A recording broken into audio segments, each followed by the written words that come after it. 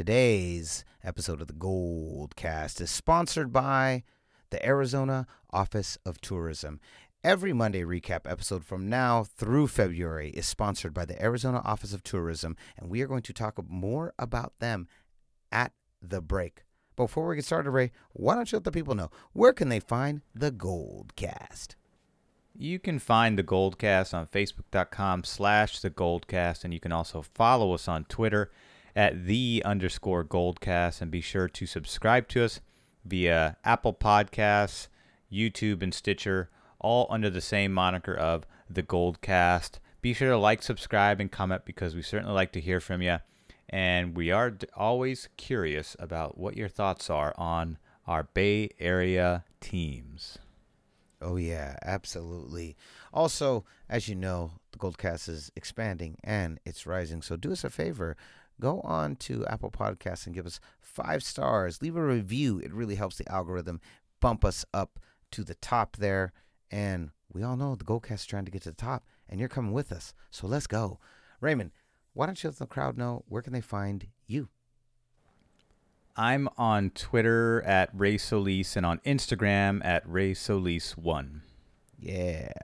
And Candlestick Will, let them know where they can find you. They can find me on Twitter at, guess what, Candlestick Will. Boom. And you can find me at Rudy Solis 3 on Instagram and on Twitter at Rudy Solis 3RD. All right, folks. Football's over. It's done. It's time to move on. We still have 2 teams. We have a season clear on the horizon. Clearly, the MLB is on the way. This is going to be a Warriors and Giants recap from last week because it was a busy week for both teams. But first, your esteemed co-host, he's in the building. The greatest fan in the game, he's here. The professor of fanism, he is here. Class is in session. Let's go. San Francisco, are you ready? This is the Goldcast.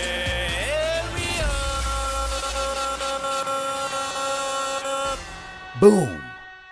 Welcome to another edition of the Goldcast. We are the voice of the Bay. I'm your host, Rudy Solis III, and with me is my brother, my co-host, Raymond Solis I, baby.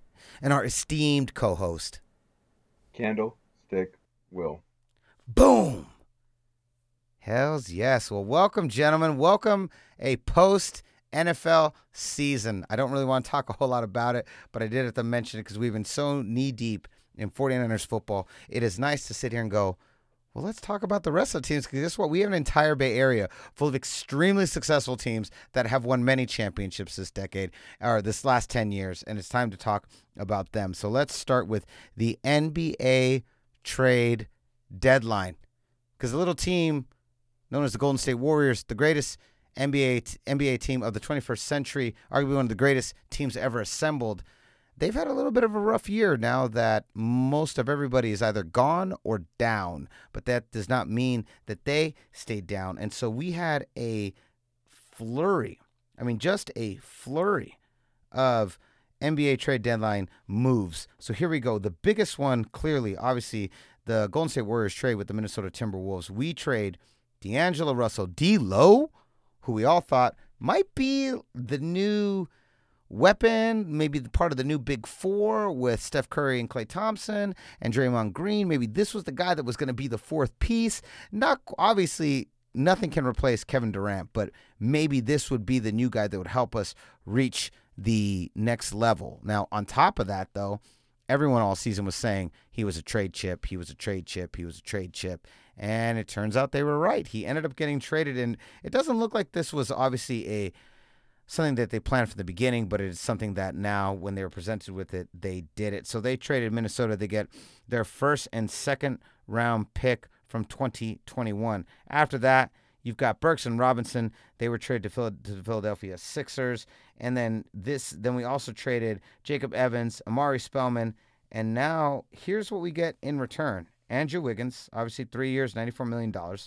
We get the Utah's 2020 second-round pick, the Dallas Mavericks 2020 second-round pick. But obviously, as you already mentioned, Minnesota's 2021 first-round pick, Minnesota's 2021 second-round pick, and then we get Denver's 2021 second-round pick, and then all the way in the far, far future of 2022, Toronto gives us their second-round pick. And gone from us, Willie Cauley-Stein, Alec Burks, Glenn Robinson III, D'Angelo Russell, Jacob Evans, and Amari Spellman, all gone from the Golden State Warriors. This was a bit of a house cleaning, and clearly what we were doing was setting up for the future. So Candlestick Will, you have been paying attention to our other two teams while Raymond and I have been, deep in this 49ers game. So for the Goldcast Nation family, who has also been like us, deep in 49ers world, and is now kind of scrubbing their eyes, looking at the world ahead to our other two Bay Area teams, what does this say about the Warriors? Are you happy with these trades? Are these the right trades? Did we get rid of D'Angelo Russell too early? Should we have kept him for Steph and Clay? What do you think about what has clearly been a house cleaning and clearly a preparation for the future? What do you think? Well, I think as soon as Steph went down, this became a season about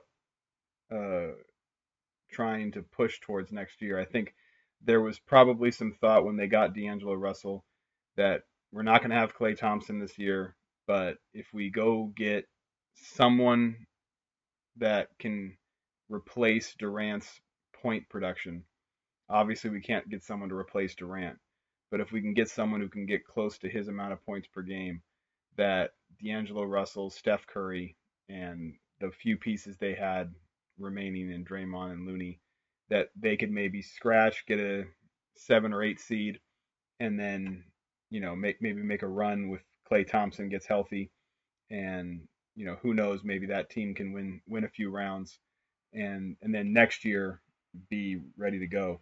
I think what happened once Steph went down is they realized, okay, this is definitely a rebuild. And everyone else that got moved today, Jacob Evans is the only one that was even on the team last year. Cauley-Stein, Burks, and Robinson were all free agents. Spellman came over in a trade for Damian Jones.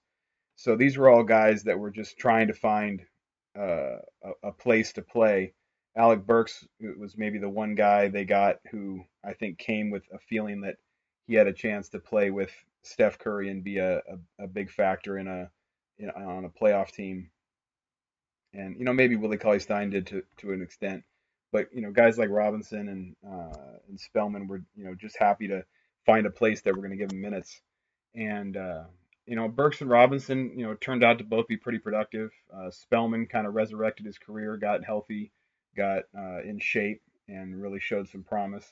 Jacob Evans never really found a way to fit on a NBA roster, and then Willie Cauley-Stein didn't look as good as Marquise Chris did. So, moving these guys was 100% financial, at least those 5, because without getting into the details, the trade from Durant and D'Lo that happened before the year kicked in what the NBA refers to as a hard cap.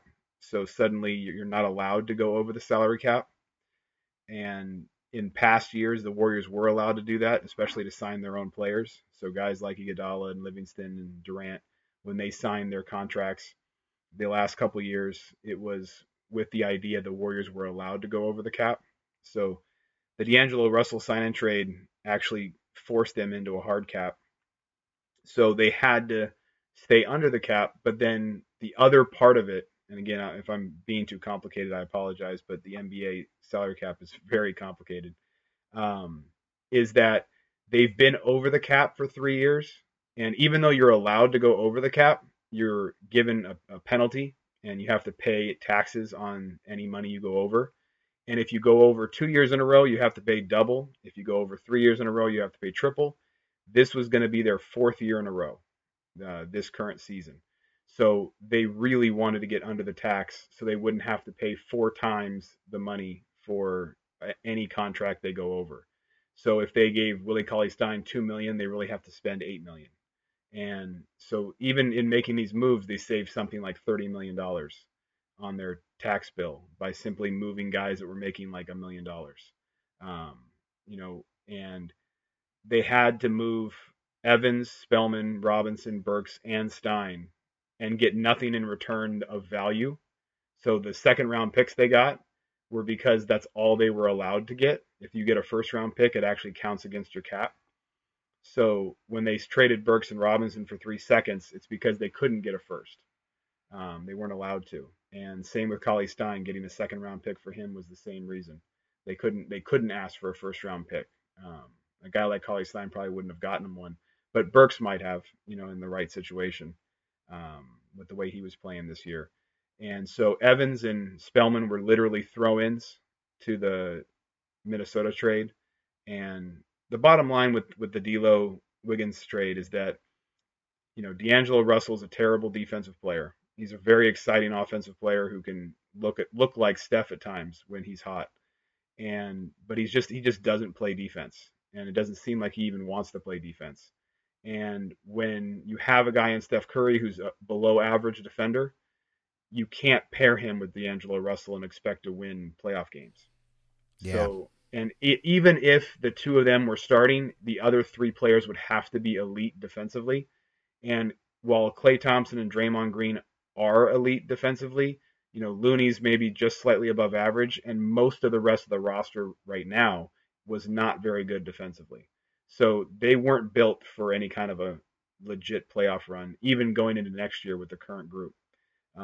Andrew Wiggins is basically the small forward version of D'Angelo Russell. He's one of the worst defenders in all of basketball, but he's a 6'8" wing.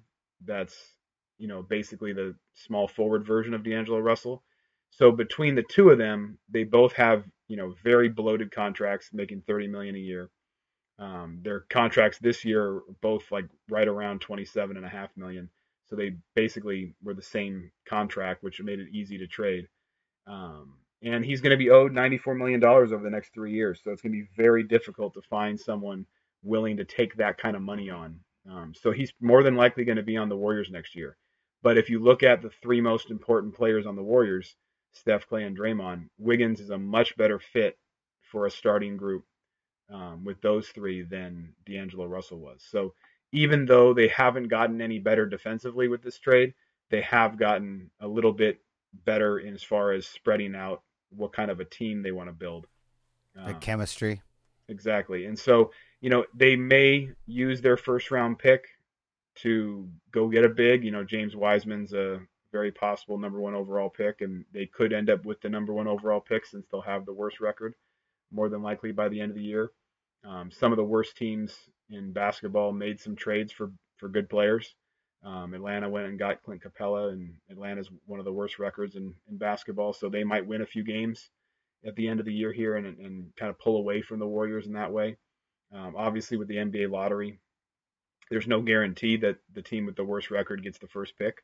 It's not like baseball or football. So it's still possible the Warriors could pick fourth or fifth. But, having a top 5 pick is going to be a good trade chip as well. I don't know if there's a team out there that would take Wiggins on with 3 more years left on his deal.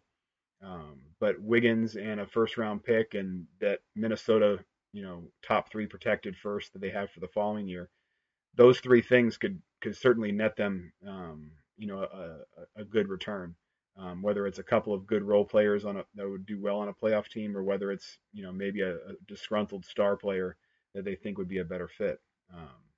And we'll see if there's somebody out there that makes more sense than Wiggins. But just from a defensive standpoint, almost everybody in the league makes more sense than Wiggins. But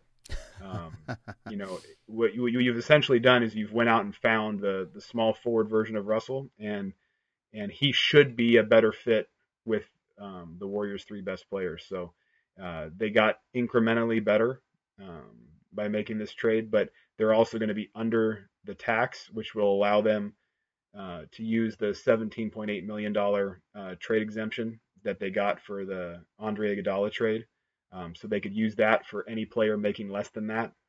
Some of the players that are out there that could be available next year, JJ Redick has another year on his deal, and Brandon Ingram's about to get a max contract from the Pelicans, so they might want to move Redick for just the salary cap relief. Marcus Smart's another guy that, Jason Tatum might get a max deal in the offseason. So suddenly the Celtics might decide they need to move Smart without getting much in return, so they can afford Tatum. So someone like Marcus Smart or JJ Redick might be a nice fit to come off the bench for the Warriors and be a better fit than D'Angelo Russell as far as a third guard coming off the bench, so that Clay can play the two. And then in crunch time, having one of those guys who's aren't afraid to shoot, can hit some big shots, and have played a lot of playoff games. Someone like that could be a good fit, and because they'd be under the cap, they'd be allowed to use that trade exemption. So that's just one example of why it's so important for them to get under the cap this year. So let me ask you a question. Let me break into this scenario, and I've discussed this scenario many times. That my overly optimistic Golden State Warriors scenario. So for those of you who have also, I'm trying to catch up all of our Goldcast 49er Nation, of which there are so many of you. I want to catch you up, and then I want to present this question to you, Kenneth Stickwell. I want to present this question. I want to see if my scenario that I've been talking about all year is still viable. But first, we got to take a break.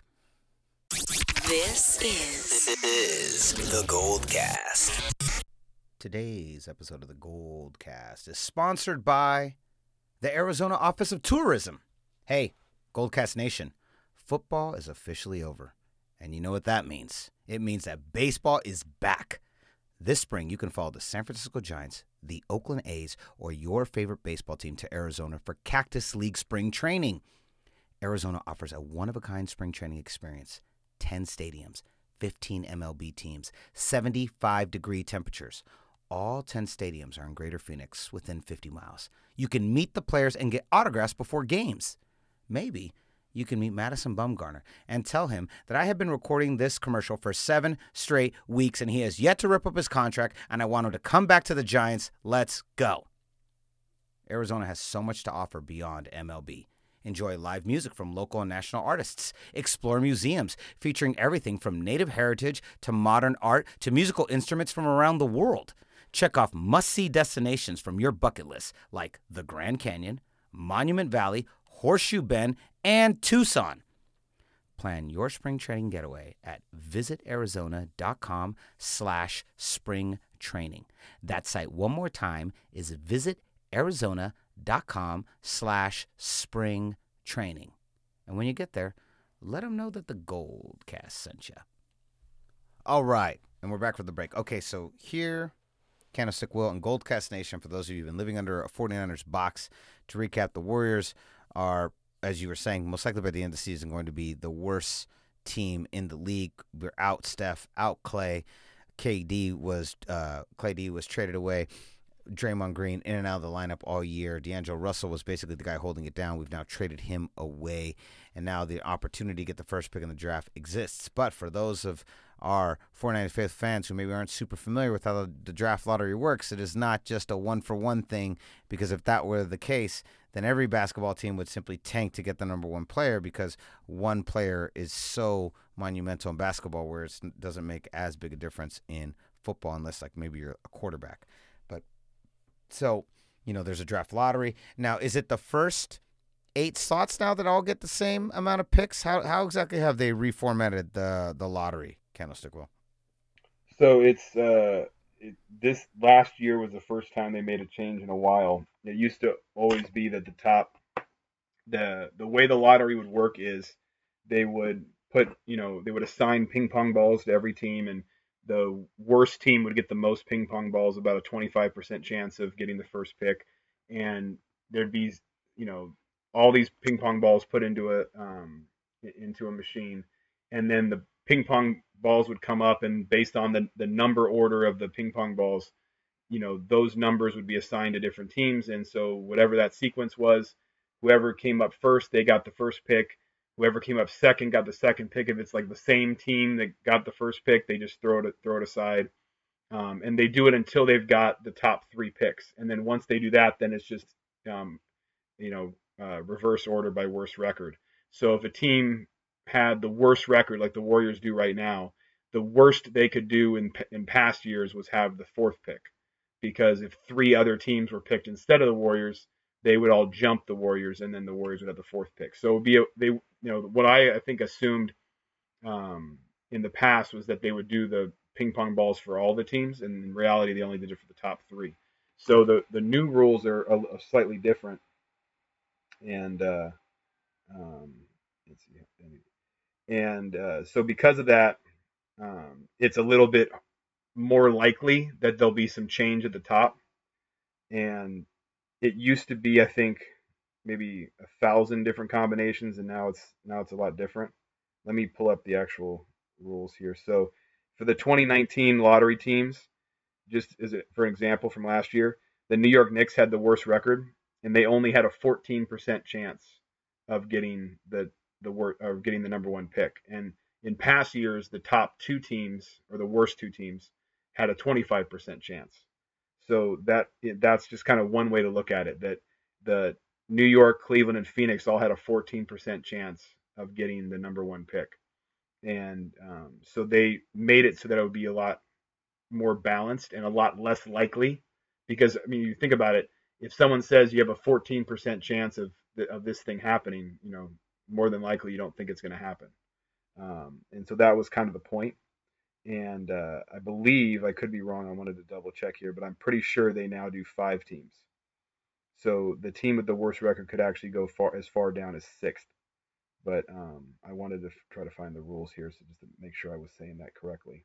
So beginning with the 2019 draft, the NBA changed the lottery odds as follows: 140 combinations, or a 14% chance of receiving the number 1 pick, and that was the same for the second and the third pick. In the event of the team finished with the same record, each tied team receives the average of the total number of combinations for the positions they occupy.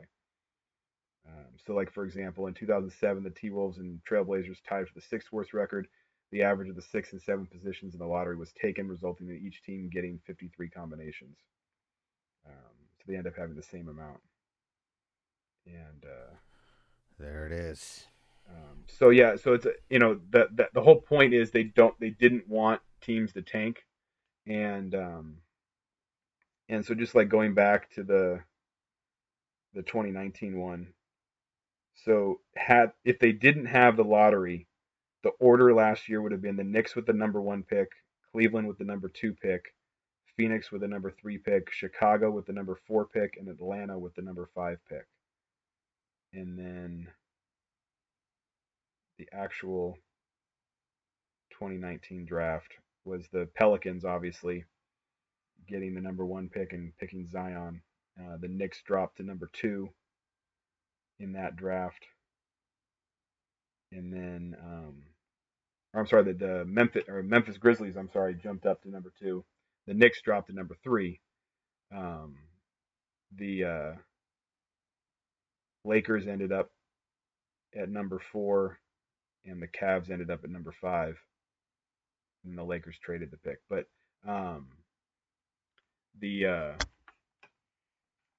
the teams, I mean, there was like three different teams that jumped into the top 5 with the new system. So that was kind of what they were hoping for, is that a team like the Pelicans that were way down on the list could jump up and get number 1.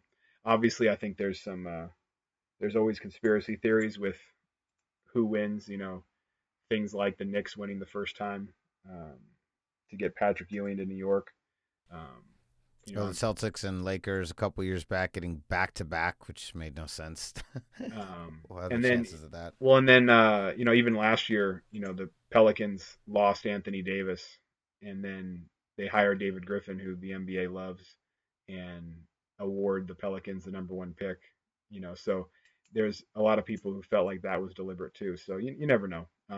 I do feel like this will be one of the most polarizing drafts, because there are so many people that hate the Warriors for, not only being good, because as soon as you're good, you're hated, but ever since Durant came over, it was like, okay, they are the supervillains.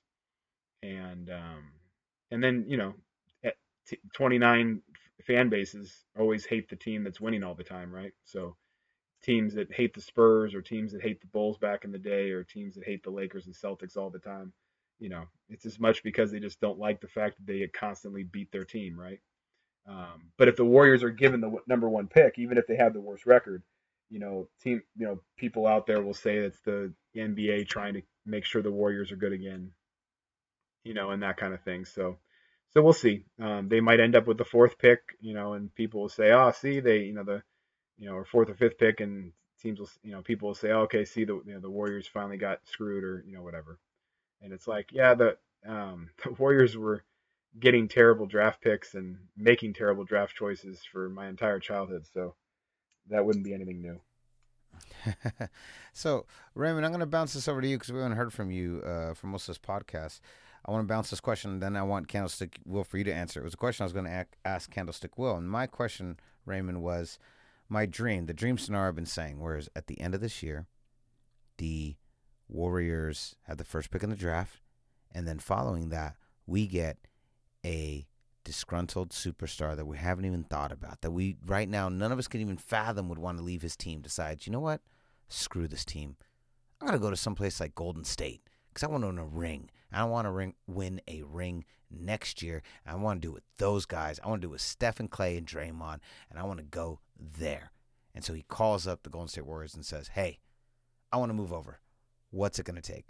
Do you think that is still in play, or have all these moves put us in a position where next year we're going to be competitive at best, but not a championship caliber team? What do you think, Raymond? Is my dream scenario simply a dream, or are we going to have to wait till 2021? What are your thoughts on this?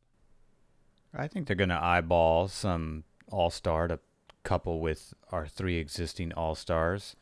The D'Lo thing, Candlestick Will, as you pointed out, the big issue was that he couldn't play defense. He could get you the points, a la Curry-esque, but he couldn't get you the defense. And that project, Steve Kerr even admitted that in the press conference. It just never quite worked out the way they were hoping to. And so it was always going to be a great deal no matter what D'Lo turned out to be, whether he turned out to want to play the philosophy of basketball that we play in San Francisco, because that's what the stadium is, or, he would just become a bargaining piece, so it was a win-win move for them, no matter how it turned out. And so I'm kind of glad to see him go because, watching him play basketball is just, it's a one-way street, and it's just not Warriors basketball. And, it's, to me, that this move was like, all right, great. I knew this was going to come, so it's just a matter of when. And Wiggins, again, Candlestick Will, as you so eloquently pointed out, Wiggins is in the same boat. So to me, this is just another stopgap. So I do think the Warriors are gearing up to bring in another all-star, an all-star that can actually fit the philosophy. And that's why they're making all these maneuvers. A lot of it is to free up money because they do need that money for contracts, and they need to they're going to have another Kevin Durant on this team. That's what I think is going to happen, because they know that these three guys our three all-stars are good enough to get it done, and they have got it done before.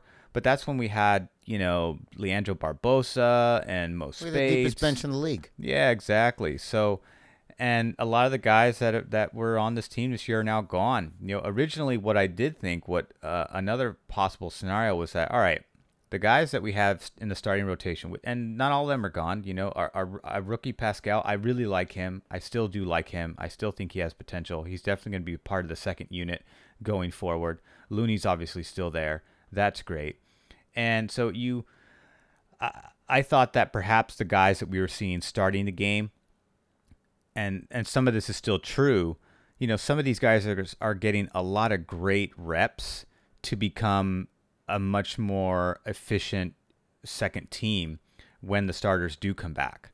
So these guys are going to be great off the bench going forward. The guys that we do keep, the guys that that we've invested time and money into, and also the guys that we're going to bring in that are going to be more veteran plug and plays. Like the DeMarcus Cousins project, which unfortunately health became the biggest issue. But there were moments when he was bought in. It seemed like he was willing to go the extra mile and play some Warriors basketball. Health just never, unfortunately, health just kind of derailed his career, and he's done now.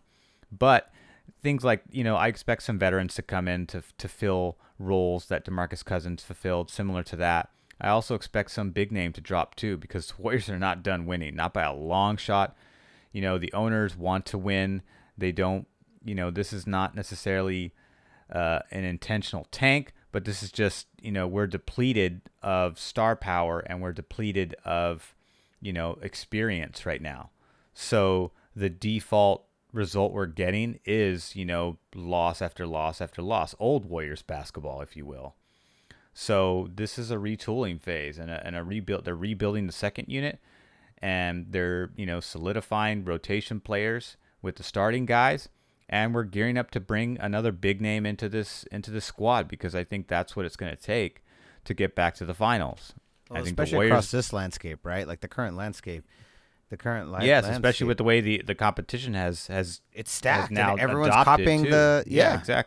Exactly. So I do think that's going to happen, because you're going to need that to compete with LA, and you're going to need that to compete with, to continue to own the Rockets, because there is no rivalry there. It's not a rivalry when you keep, decimating one team, playoff season after playoff season. This season's a wash, but I'm talking about the previous history between those two teams. And the same thing goes for talent team like the Blazers, that have a great, that have that great backcourt, but can't seem to really can't seem to get to the finals, but have great talent. And then Dame is very fun to watch, but same thing happens there, where there's some inconsistencies on defense and defending, but he does try, he does put forth the effort, and he's from Oakland, so there is a little bit of Bay Area love thrown his way. But the truth is, these are teams that, when we're fully healthy and retooled for next season, these are teams we're going to own again. But it really, it's just a matter of when now. That's really what we're doing. We're waiting out this shitty season to see, who the Warriors are going to bring in to help solidify the starting rotation, and to also see who makes the cut on what is going to be a much younger, much faster, much more athletic second unit. Nice. Okay, so kind of, well, I'm going to ask you the same question I asked Raymond, but I'm going to add a caveat to this. Do you think my dream scenario of getting the first round pick and then getting a superstar is still possible? And do we have enough of what it takes on this team with that scenario to make it happen and make another run? And here is the second biggest question. Who is the superstar? So again, can we do this as currently constructed with just one more superstar and maybe a pick in the top three? Can we make another run at the NBA Finals with everyone coming back? And then secondly, in our dream scenario, who is the superstar that you think they need? The super duper star that adds the piece that makes the entire league go, like when Anthony Davis went with LeBron, or when Kawhi went with the Clippers, or when Kevin Durant came to the Warriors. The type of move that makes the blood rush out of everyone's face and say, oh my God, here they are. They're back. Who is that? And can they do that as currently constructed by just adding two players? Yeah, they can do it by adding one player. They can add Giannis or Joel Embiid. The question is not what player so much as who, what, because at least from right now, because what player we have no idea yet. But if Philadelphia flames out in the first round, or if Milwaukee doesn't make it to the finals, or if some other team underachieves, then will that team superstar suddenly start looking somewhere else, or start thinking about their contract more? Bradley Beal re-signed with the Wizards because he wanted to stick it out and go through the rebuild and wanted to stay with one team. Does he still feel that way, in 6 months, or does he want out?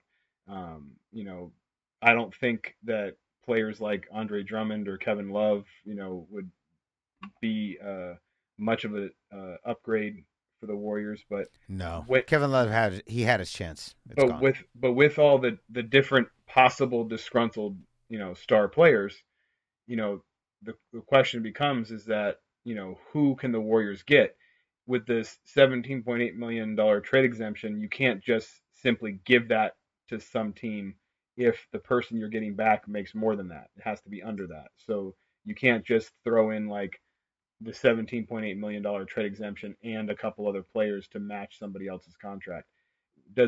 Will any of those teams that have a disgruntled player want Andrew Wiggins? Or will the Warriors have to give up Draymond to get a Joel Embiid or a Giannis? What will happen if you end up with the number 1 overall pick, you've got a top 3 protected Timberwolves pick, and you have Andrew Wiggins. Will Milwaukee panic because Giannis doesn't want to stay there? Say, okay, we don't want Andrew Wiggins, but at least we'll get somebody who's 25 and can score 20 something a night, and maybe we can build around some other guys and him, to try to replace the generational talent we're just losing. But it's more about, do they value that number 1 overall pick? Do they value that top 3 Minnesota Timberwolves pick? Because listening to some experts talk today, I was listening to Zach Lowe's podcast with Bobby Marks, who's kind of the salary cap guru for ESPN. And when they were talking about the Warriors and Timberwolves moves, they didn't really like the trade because they don't really like either player. But they were also mentioning that the trade got the Warriors the 2021 top 3 protected first round pick for a Minnesota team that's going to be bad next year. That ends up being one of the biggest value trade pieces in all of basketball, is having that specific pick. And so that might be the way to get a superstar to join the Warriors' 3-star players. And will that be Joel Embiid or Ben Simmons when the Sixers decide to blow that up? Or if they decide to blow that up, maybe. Will it be Giannis if he decides to leave? Because from everything I've seen, I don't get the impression that Giannis wants to leave, but I also get the impression he'd love to play with Steph, and so would Joel. So those would be the 2, pipe dream names that you would start with. And I'm sure the Warriors, between Karl Anthony Towns, Joel Embiid, Giannis, that those are probably their top 3 guys in inverse order, because Cat would be third on that list. But those would be the top guys. And then the other question is that if you go get someone like Bradley Beal, who's way better than Andrew Wiggins, is that a fit with Clay and Steph? Because that would put Clay to the 3, and they might not want to do that. So, No, yeah. Again, Bradley Beal's a much better player than Andrew Wiggins, and I'd rather have Bradley Beal, even if it was a bad fit, than Andrew Wiggins and his lack of defense. But would Washington even do that? Why would they bring in a guy who's got 3 years and $94 million owed, when they could probably get better players than that from somebody else? Because there's not a single team in basketball that wouldn't want Bradley Beal. So it comes down to what team is desperate to move a disgruntled player and what players end up becoming disgruntled. Because Anthony Davis was happy 2 years ago and then was miserable. And so Can't you see a scenario where Giannis is like today, like he said a couple days ago, that he believes they're the best team in the NBA, blah blah blah, loves his team, blah blah, and then a year and a half from now he's like, screw this team, I want out. That's totally in play. Like if they get bounced in like the first round, which they're not, but let's say they get bounced in the first round of the Eastern Conference this year, get bounced in the Eastern Conference next year, like in the Eastern Conference first round. I mean, I could totally see him going, screw it, I'm out. This is ridiculous. This is dumb. After all the hard work I put in, I'm out. Like I could totally see that scenario if Giannis does not. It all depends on how they lose in the post and if they lose. If they lose in historic bad fashion, I think all bets are off the table, and he's capable of doing anything. Yeah, I think it's possible. I think Philadelphia is where there's a much more likely chance of implosion. I kind of feel like they already are right now in front of our eyes. Well, right, and I think so because of that, you have guys like Al Horford and Tobias Harris and Ben Simmons and Joel Embiid, and all 4 of them could be gone one way or another, because you could still try to build around Joel, you could still try to build around Simmons, but neither one is an ideal fit for a rebuild, because they need specific type players around them. I would assume that the Sixers would rather keep Embiid than keep Simmons, but you never know. I agree. And and I know the Warriors would rather have Embiid than Simmons, but Simmons is also a pretty unique talent. So when you have a chance at getting someone who's a special talent, you try to do that. Simmons And is coachable too. He's young enough where you can still coach him. I would not be surprised, Raymond, to yes, Andrew, that under Steve Kerr's tutelage, he'd do far better than he is right now. yeah, I mean, and also keep in mind too, I think the much bigger deal is that you have Steph, Clay, and Draymond. Not every player is going to fit with Draymond, but any player who plays the game the right way is going to respect playing with Draymond. And there's not a single player in the league that doesn't want to play with Steph. Um, 100%. so that's where it'll start because both Giannis and Joel have made it clear that they're huge fans of Steph. So that's the whole reason Durant came to the Warriors. If anyone listened to the All the Smoke podcast with Matt Barnes and Steven Jackson, Kevin Durant was saying that he was thinking about coming to the Warriors before the Thunder season even ended because he just saw their brand of basketball and wanted to be a part of it and wanted to, Right. try to build his game with them. And then after 3 years here, he wanted to go play with his best friend, Kyrie, and take on a new challenge. It's always funny to me when people for Shitty 3 years. challenge at that.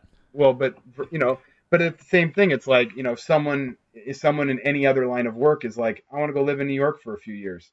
Like, who's going to tell them they're an idiot? You know what I mean? It's like we see it as you should stay in Golden State because that's the better team or that's the better chance to win a championship. But he won 2 championships, so why not take on a new challenge if he wants to of trying to See what he can do there, right? well, and also challenge himself. he clearly wanted to rebuild his brand and be part of New York and didn't care if it was the Knicks or Nets and just wanted to be in that environment so that he could. I mean, he's making more money through Nike and his other interests than he's making with NBA contracts. So it's like he's trying to build an empire with his money and his brand and his production teams and those kind of things. So that's where NBA's players' heads are at now versus 10, 20 years ago. And it's like people that'll complain about how it's not as same as it used to be. It's like Michael Jordan's brand has been a thing since the mid '80s. And Kobe was a huge Nike guy. LeBron's a huge Nike guy, and Clutch Sports is LeBron's thing. So it's like all these superstars. Steph Curry's got his Under Armour deal and has his production company. It's like all these guys are building their own brands. I listened to an interview that Bill Simmons did with Steve Nash, and one of the really interesting things that Steve Nash pointed out with all these different players doing these things is that you don't really see all these guys teaming up to do these production companies and these different things. They all kind of create their own brand individually. And so he thought that was interesting because they're all coming from a team, atmosphere, and yet they don't tend to team up for some of those kind of things. I know that the uninterrupted is something that LeBron's done that Draymond's been a part of, and other guys have joined in that. But a lot of times these guys are just doing it on their own, and so Durant wanted to do this on his own. So it doesn't surprise me when you start to hear some of the facts around the way that these guys are thinking and what these guys are feeling. Because from a basketball standpoint, it was certainly a punch in the gut and something that we didn't think was going to happen. But he also didn't put anywhere near the thought into it that media experts have been trying to for the last 3 years. Oh yeah, 100%. He did not. All right, so Raymond, any final thoughts on the Warriors trades in general before we move on to our beloved and controversial San Francisco Giants? I think we've covered the gamut. I mean, we're just playing the waiting game at this point. Yeah, I think so too. I totally agree. Council, any final thoughts other than what you've already said? Yeah, good luck to Andre Iguodala in Miami. I hope he has a bunch of success there, and He's in good hands over there. I love that guy, and I'm just going to be happy to see him play again. And March 1st can't come soon enough, so we can see Steph Curry play again. Yes. Yes. And I think that's, to be honest, that what this year has reminded me is, number one, what the Warriors used to be like, which is a really bad basketball team with not much talent on the floor, that every once in a while would scrap together a win and it would be kind of fun. But that I just miss these guys playing basketball. I Um, agree. I Yeah. miss watching Durant play. I miss watching Sean Livingston play.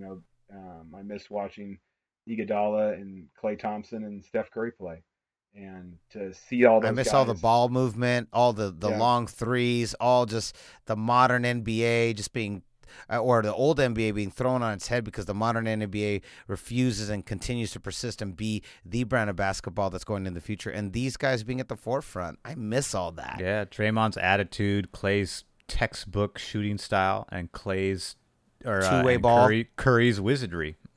yeah. So it'll in March we'll get Steph back, and next year we'll get Clay back, and um, but yeah, just shout out to Iguodala. That's my guy. It's my guy for life. He first big name free agent to ever choose the Warriors, and he's the one that started this whole thing, being the one that first made the Warriors a destination place, and so you might see me in a Miami Vice black Iguodala jersey at some point. The white hat with the pink and teal is fire. Really good. Yeah, I'm All very right. I'm very pale, so I got to go dark. Fair enough. Raymond, let's move on to the San Francisco Giants, the return of Hunter Pence and Pablo Sandoval. Hunter Pence, $3 million in incentives, and then Pablo Sandoval comes in as an NRI, which is a non-roster invitee. As I'm sure many of our fans can guess what that is, a non-roster invitee. He's been invited, but he is not guaranteed a roster spot. What do you think about the new look Giants? There have been a lot of changes that have been made to this team, including obviously the loss of Madison Bumgarner, a player that I personally felt they should have just allowed to stay on the team for as long as he wanted. But clearly he wanted to leave. It was his choice. He had a better offer from the San Francisco Giants. He refused, and now he's an Arizona Diamondback. How do you feel and about this? And then, of course, also huge news, Bruce Boch coming back as a special advisor to the San Francisco Giants. The man, the myth, the legend, the Bill Walsh of San Francisco baseball. He is back as an advisor. He did not take any of the several managerial jobs that were being offered and thrown his way. Raymond, how do you feel about this New York San Francisco Giants? Are we going in the right direction? Are we headed backwards? Where are your thoughts? Well, I think the first thing that comes to mind is that this has been the best week of Giants baseball since, Bruce Bochy retired.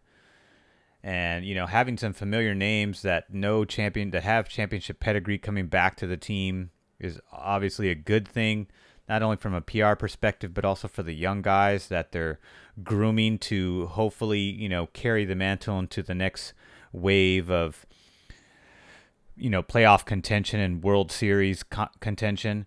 Whether that happens or not remains to be seen. But in the interim, we've got some familiar faces coming back that are good. Hunter Pence played great for Texas last year. He just had back issues that kept him out of it.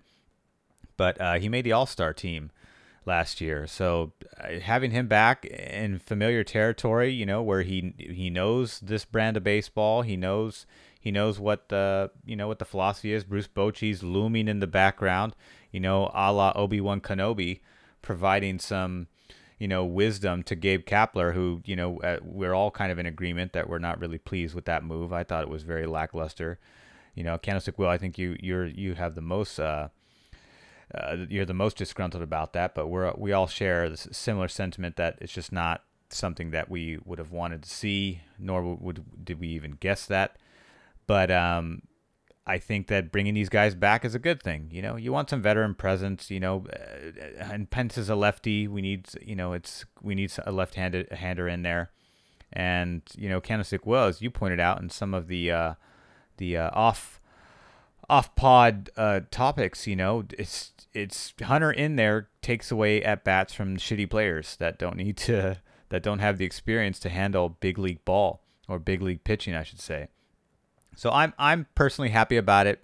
There was some other moves that happened too, like Billy Hamilton, the speedster, the kind of whatever speedster guy, just a utility guy. But Pence and Sandoval, when he gets healthy, I think are going to be great additions to the team. But Pablo, despite his age, he has tremendous experience. He was there for all 3 championships, and he's just a great utility player. He's got, despite his weight, the guy can play ball, and he can play ball at multiple positions. He's a fantastic player to watch. I've always been a big fan of his, and will always continue to be. But yeah, so far I like all of them. To me, the big ones is Pablo, Pence, and Boch. And you can't get any better than that in terms of how this offseason has run for the Giants. This has been the best week since that whole process started. I like that. Going back real quick to Pablo Sandoval and what you just said, one of the things I like about baseball, and then we'll get right back on topic, but I've got to digress here, is that it's the last sport for the common man. The common man can still play baseball, professional baseball, one of the hardest sports in the world. I think the hardest thing to do in the world, the hardest position in sports to play in American sports is to be a football quarterback. The hardest thing to do in American sports is to hit a 95 mile per hour fastball. That's the hardest thing to do and the hardest position to play. And the hardest thing to do is still hit a 95 mile per hour baseball. And it's still the sport that the common man can play. That a player who literally looks like he could be, I don't know, a manager at Home Depot can actually have the skills to do the hardest thing you can do in American sports. I love that. And there's something to be said about that. And that's something that I hope we never lose. And I think it's one of the great things about baseball is that the common man can still be a pro in this sport. When you look at basketball players and football players, you're either built like those guys or you're not. And 95% of us are not built like that. Baseball, a lot of us can be built like that and still play the pros and still do what is, in my opinion, the hardest thing to do in sports. Candace Will, I want to throw it over to you. These big 3 acquisitions and just the overall general moves that Farhan has done this offseason, is he putting us in position to win? Is he putting us in a position where this team is going to get better? Is adding Hunter and Pablo the right move, or is bringing them back into the fold? Does this set us backwards? Are we digging into a treasure chest that is empty now? Where do you feel? Ray likes it. What are your thoughts on these moves? If I can remember the order of the questions, no, yes, no, no, yes, no, yes. I know I threw a lot at you right there. Threw a lot at you. I was following along, but then I got confused. I'm either saying no, yes, or I'm saying the opposite. So let's backtrack. So the Warriors, the Giants are healthier and better as an organization since Farhan took over. They have a lot more young talent. A lot of their young talent had really good seasons last year, so guys that weren't even, additions by Farhan. Farhan, for the most part, hasn't really done that much to improve the 25-man roster. In fact, they're going to be worse next year than they were last year, and it's probably going to be pretty brutal. Losing Bumgarner, losing Will Smith, losing Kevin Pillar. Some of the guys they lost last year, the replacement players aren't going to be as good. Now, statistically, guys like Kevin Gossman and Drew Smyly, if they pitch well, if Jerry Blevins ends up making the 25-man roster, some of the veterans they've brought in to some deals could end up doing some good things. The kid Sanchez they brought in to play second base. If he makes the team, he was a Gold Glover last year. He doesn't hit, but he certainly can play second base. So they have a lot of guys that if they ended up making the 25-man roster and being productive, then they could do similar things that guys like Mike Yastrzemski and Alex Dickerson did last year, where they come in kind of out of nowhere and become productive. But Farhan's number one goal has been to make the organization healthier, and he has done that by continuing to build on the team that Bobby Evans left him in the minors with guys like Joey Bart and Elliot Ramos. Drafting Hunter Bishop was a great move to be able to get another power bat in the outfield that can possibly play any of the 3 outfield positions and be an impact bat. So the excitement of the top prospects is certainly gotten more exciting. Marco Luciano, who's a teenager still, probably at least 3 or 4 years away from making the big leagues, might be the most exciting prospect in the entire organization. Another guy that was brought in by Bobby Evans, but Joey Bart is the real deal. Elliot Ramos has a chance to be a pretty special player, can play center field. could play the corners. So having that kind of talent is always going to be the way to get better. The teams that won the World Series, they won with pitching and defense, but they drafted three Hall of Fame talents in Lincecum, Kane, and Bumgarner, and they drafted a Hall of Fame catcher in Buster Posey. So that's what led them to those championships, and they had a lot of veterans around those guys, but those are the core pieces, and the other guys like Crawford and Belt and Panic and Romo and Brian Wilson or other guys they drafted were a big part of what they did. So as far as the guys they brought in this week, Pablo and Hunter Pence might be the two best teammates in Giants history. They're certainly two of the best teammates in the last decade.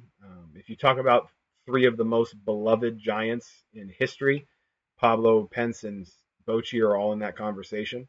So this has been a pretty exciting week for nostalgia. It's been a pretty exciting week for fans that are pretty disgruntled by what the team has looked like the last 3 years. But in reality, Pablo Sandoval had a pretty darn good year last year, and Hunter Pence made an all-star team for his production in Texas, and he had pretty good numbers on the road, so it wasn't just because he was hitting in Arlington. And so having a guy in Hunter Pence that can crush lefties, and having a guy in Sandoval that is as versatile as he is, still has a 0.00 ERA as a pitcher. So literally the most lights out. Literally the most versatile guy on our team, and with the 26-man roster, and the fact that Farhan is 100% right in that if you have guys that can play multiple positions, you have more flexibility on your roster. Mauricio Dubon, just because of what an athlete he is going to be asked to play in the outfield. He might be asked to play first base. He certainly can play second and short. So he's going to be put all over the diamond, hoping to get more at bats for him and also build his versatility. And I do think that we're going to see guys playing out of position and playing positions they've never played before, because it makes them more versatile. If Austin Slater can play in the infield, then he becomes a guy who makes more sense to keep on a 26-man roster than an outfielder who maybe can only play left field. Hunter Pence and Alex Dickerson at the moment are going to be the left fielders, and Hunter Pence will play when it's a lefty, and Alex Dickerson will play when it's a righty. But if they can find someone who's better than both of them to play every day, they might do that. But having guys who can really hit well from one side of the plate, and then limiting when they ever face the other side, is a strategy now, especially with the extra man, that will be employed by this new group of coaches, and it will definitely make a difference, I think, when the Giants decide who's going to make their 25, or I should say 26-man roster. But they're still dealing with all the same contracts they had last year. They have all the same veterans are still back. Samardzij's on the last year of his deal, so he might be someone they can trade at the deadline. But Cueto's owed a lot of money. Buster Posey's owed a lot of money. So is Belt. So is Crawford, and so is Longoria. So will they be able to move those guys? I don't know. Mark Melancon had a really big contract, and he found a home for him for a team in Atlanta that needed a closer. So if our veterans can be productive, then they'll hopefully be able to find a home for those guys, so that we can build our farm system even more, or at least just find openings for guys in other spots. But Sandoval and Pence certainly won't be taking at bats from guys that deserve it, because if other guys outperform them, they'll play instead. I love it. So let me ask you the last question. So I guess I feel like you've already answered. So bringing these guys back because of their productive years last year, it's not like we're digging into a nostalgia well that's gone, which we've seen a lot of teams do, where they go and they get some guy that makes everyone feel good, but in actuality, that their prime is done and gone, and they're just a shell themselves. You don't feel like that's a scenario here with the Giants in 2020 with Hunter Pence and Pablo Sandoval? No, because the way that Farhan plans to use them is different than the way that the Giants would have used these guys in the past, right? When they brought Tim Lincecum back, even though he was kind of falling off the wagon a little bit, or they kept Jake Peavy, beyond his years, or Matt Cain, when he started struggling and couldn't really find it. And, they kept Zito through his whole contract. And, all these guys that had long-term deals that they kind of just rode into the sunset with. It was great for fans that love those guys because they wanted to be able to say goodbye to them. But, from a baseball standpoint, it maybe wasn't as smart in hindsight. And, the reality is they're not going to play Hunter Pence every day. No matter how good he's playing, if it's a right-handed pitcher, he's probably not going to play. And Pablo Sandoval, he's a switch hitter, so he's got more versatility. But he's going to play all over the diamond. He'll play some first. He'll play some third. He'll obviously pitch a lot, because that's what the team wants, is to have the best pitchers out there whenever possible. But no. But the reality is that they're going to use them the way that the Dodgers use Kiki Hernandez and Chris Taylor and Max Muncy and Jock Peterson and all those guys over the last couple of years when Farhan was there. Is they're going to put them in places to be successful, and when their numbers dictate that they don't do well, they're not going to have them out there. The way I would describe it for Giants fans that maybe don't really pay attention to the game as much as I do or others do, is that Javier Lopez was one of the best pitchers ever facing left-handed hitters, and he was just a random pitcher essentially when he faced right-handed hitters. So the way that baseball is going is the more you can put a guy in a position to go at his strengths, the better. And so what we're doing with Hunter Pence and what we're doing with Pablo Sandoval is bringing guys in who can do what Javier Lopez did for so many years for the Giants, which is when they're in a good position, go dominate, and when the position changes, replace you with somebody else. And it's gonna mean that the roster is gonna have to be more versatile. And if Hunter Pence and Pablo Sandoval play, it means they're being productive, because the Giants certainly didn't keep Bumgarner, they didn't keep Will Smith, they didn't keep Kevin Pillar, so they clearly don't care about nostalgia. They're bringing Hunter Pence back because he was an all-star last year and he raked against left-handed pitching. They're bringing Pablo Sandoval back because he was one of their most productive players last year. So this isn't the same kind of nostalgia feel as if they had gone out and got Lincecum, this year. Yeah. Yeah, it's more coincidental. This is very strategic. Right. That's how Farhan operates. Right. If they had gone out right now and like Gregor Blanco and Nick Hundley both just retired and took jobs in the Major League Baseball offices, and had they brought one of them back, if they had brought Hundley back to be the backup catcher, or if they had brought Gregor Blanco back to compete for a fourth outfielder spot, that's nostalgia, because those guys are both 36 and they're at the end of their career. This is not what that is, at least in my opinion. I love it. Raymond, any final thoughts on the Giants before we wrap it up? It's a win-win. I think it's a win in terms of, potential production, as, even though the season's probably not going to be a fun one, but it's also, it's fun from that perspective. And it's also fun to see, some familiar faces back in the team. Faces that, bring a lot of good memories to Giants baseball and Giants baseball fans. So I was very pleased to see all the news, and it dropped, consecutively. It was like, one little gift after the other. So it was like I said in the beginning, a good week of Giants baseball. I love it. Well, Hunter Pence is the reason, arguably the reason we won the 2012 one with his speeches to the team. And I've already said this on Twitter. I don't know if I've said this on the Goldcast, but we have to finish the trifecta, right? The Giants now have to go to the World Series and lose the World Series in stunning fashion to finish off what has been a colossal 9 months of San Francisco sports teams losing finals. I mean, we got to close this off. I believe in consistency. We lost the NBA Finals. We've lost the Super Bowl. I will not rest till the Giants lose the World Series this year. I will not rest until we lose it. I will be disappointed if we win. I'll be disappointed because that doesn't show consistency. That's how I feel. All right. Candlestick Will, any final thoughts? No, man, it's baseball this year is going to be brutal. They are not going to go to the World Series and lose. I don't want to bust. Spoiler alert. I don't want to bust your bubble, but they're going to be awful this year. And And you know what? I have no problem being wrong. That's, I'm not saying that because I know that for a fact. I mean, clearly Farhan.